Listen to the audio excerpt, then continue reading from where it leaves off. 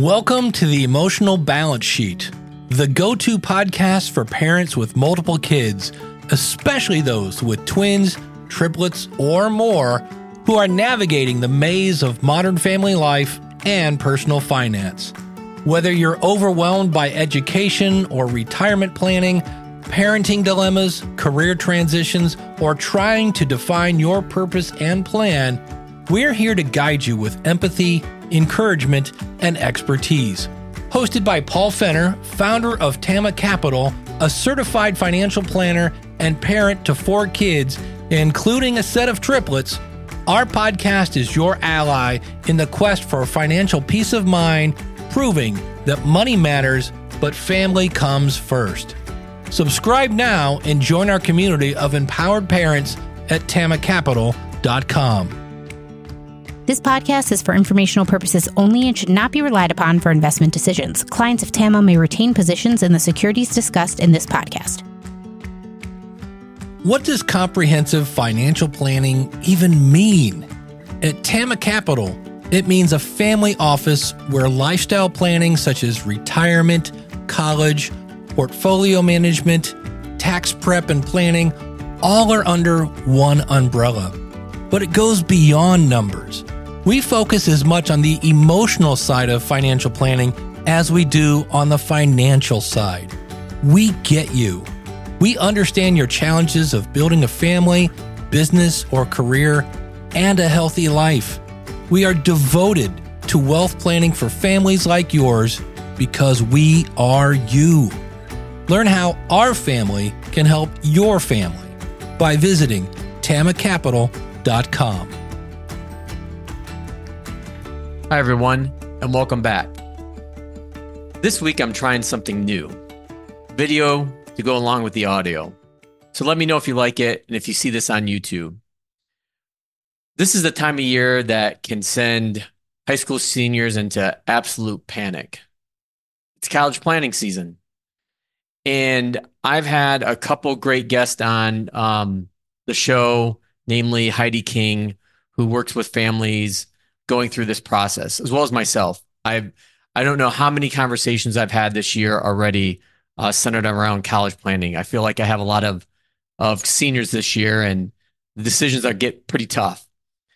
So what I wanted to do in this episode was take the time and go through a list of questions that I've developed over the years on asking the right questions when it comes to your college search. And again, based on some previous conversations I've had, these questions should center around 3 key points of what you're looking for college, whether it's academic, whether it's social, or lifestyle. So here we go. How do I even apply for admissions? Some schools have specific requirements. Some go through what's called the Common App. Is there an application fee? Just because there's an application fee does not mean you should not apply. Is there an application deadline? This gets key because some kids will try to get an early decision, which is typically in the fall, versus a normal decision, which could be late winter, early winter. And then some schools have what's called rolling admissions. So it doesn't matter when you apply. What are the application requirements at your school that you're looking to go? Do you have direct admissions? When do they release admission decisions? Kind of goes back to the point I was just making. How do they evaluate GPA? There's such thing as weighted GPA and non-weighted GPA. How does a school evaluate ACT and SAT scores? For some colleges, they're not even a requirement anymore. This is one of the impacts of COVID. What are the admission requirements for my major, if you're so inclined to pick a major at this point? How does the process for AP and IB scores for college credit work? How do you process dual credit courses for transfer credits at your school? What is your placement rate? What is your graduation rate? What academic support or resources do you offer? And when you're going to visit a campus, find out where the Career Center is. What is the average class size? What is the student to faculty ratio? Who teaches the course? A teaching assistant versus faculty member versus a tenured professor? What campus visit opportunities do you offer? What scholarships do you have? What are the deadlines for those scholarships? And how do I apply? Are your scholarships stackable? Which means if you get one scholarship and another scholarship, you can use them both together versus having to choose one or the other. What is the cost of attendance? And this is something I deep dive into families I work with, that think of it as a car. There's an MSRP sticker price, if you will, and then the price that you end up paying, which could be completely different. What is the financial aid award timeline at your school? What is the average financial aid award? Also, what is the percentage of need met? Are there payment plans? If so, how do those work? Who is my assigned admissions counselor or rep at your school? Do you have study abroad opportunities? How does that work? How much does it cost? When is freshman/new student orientation for those that may be transferring from one school to another?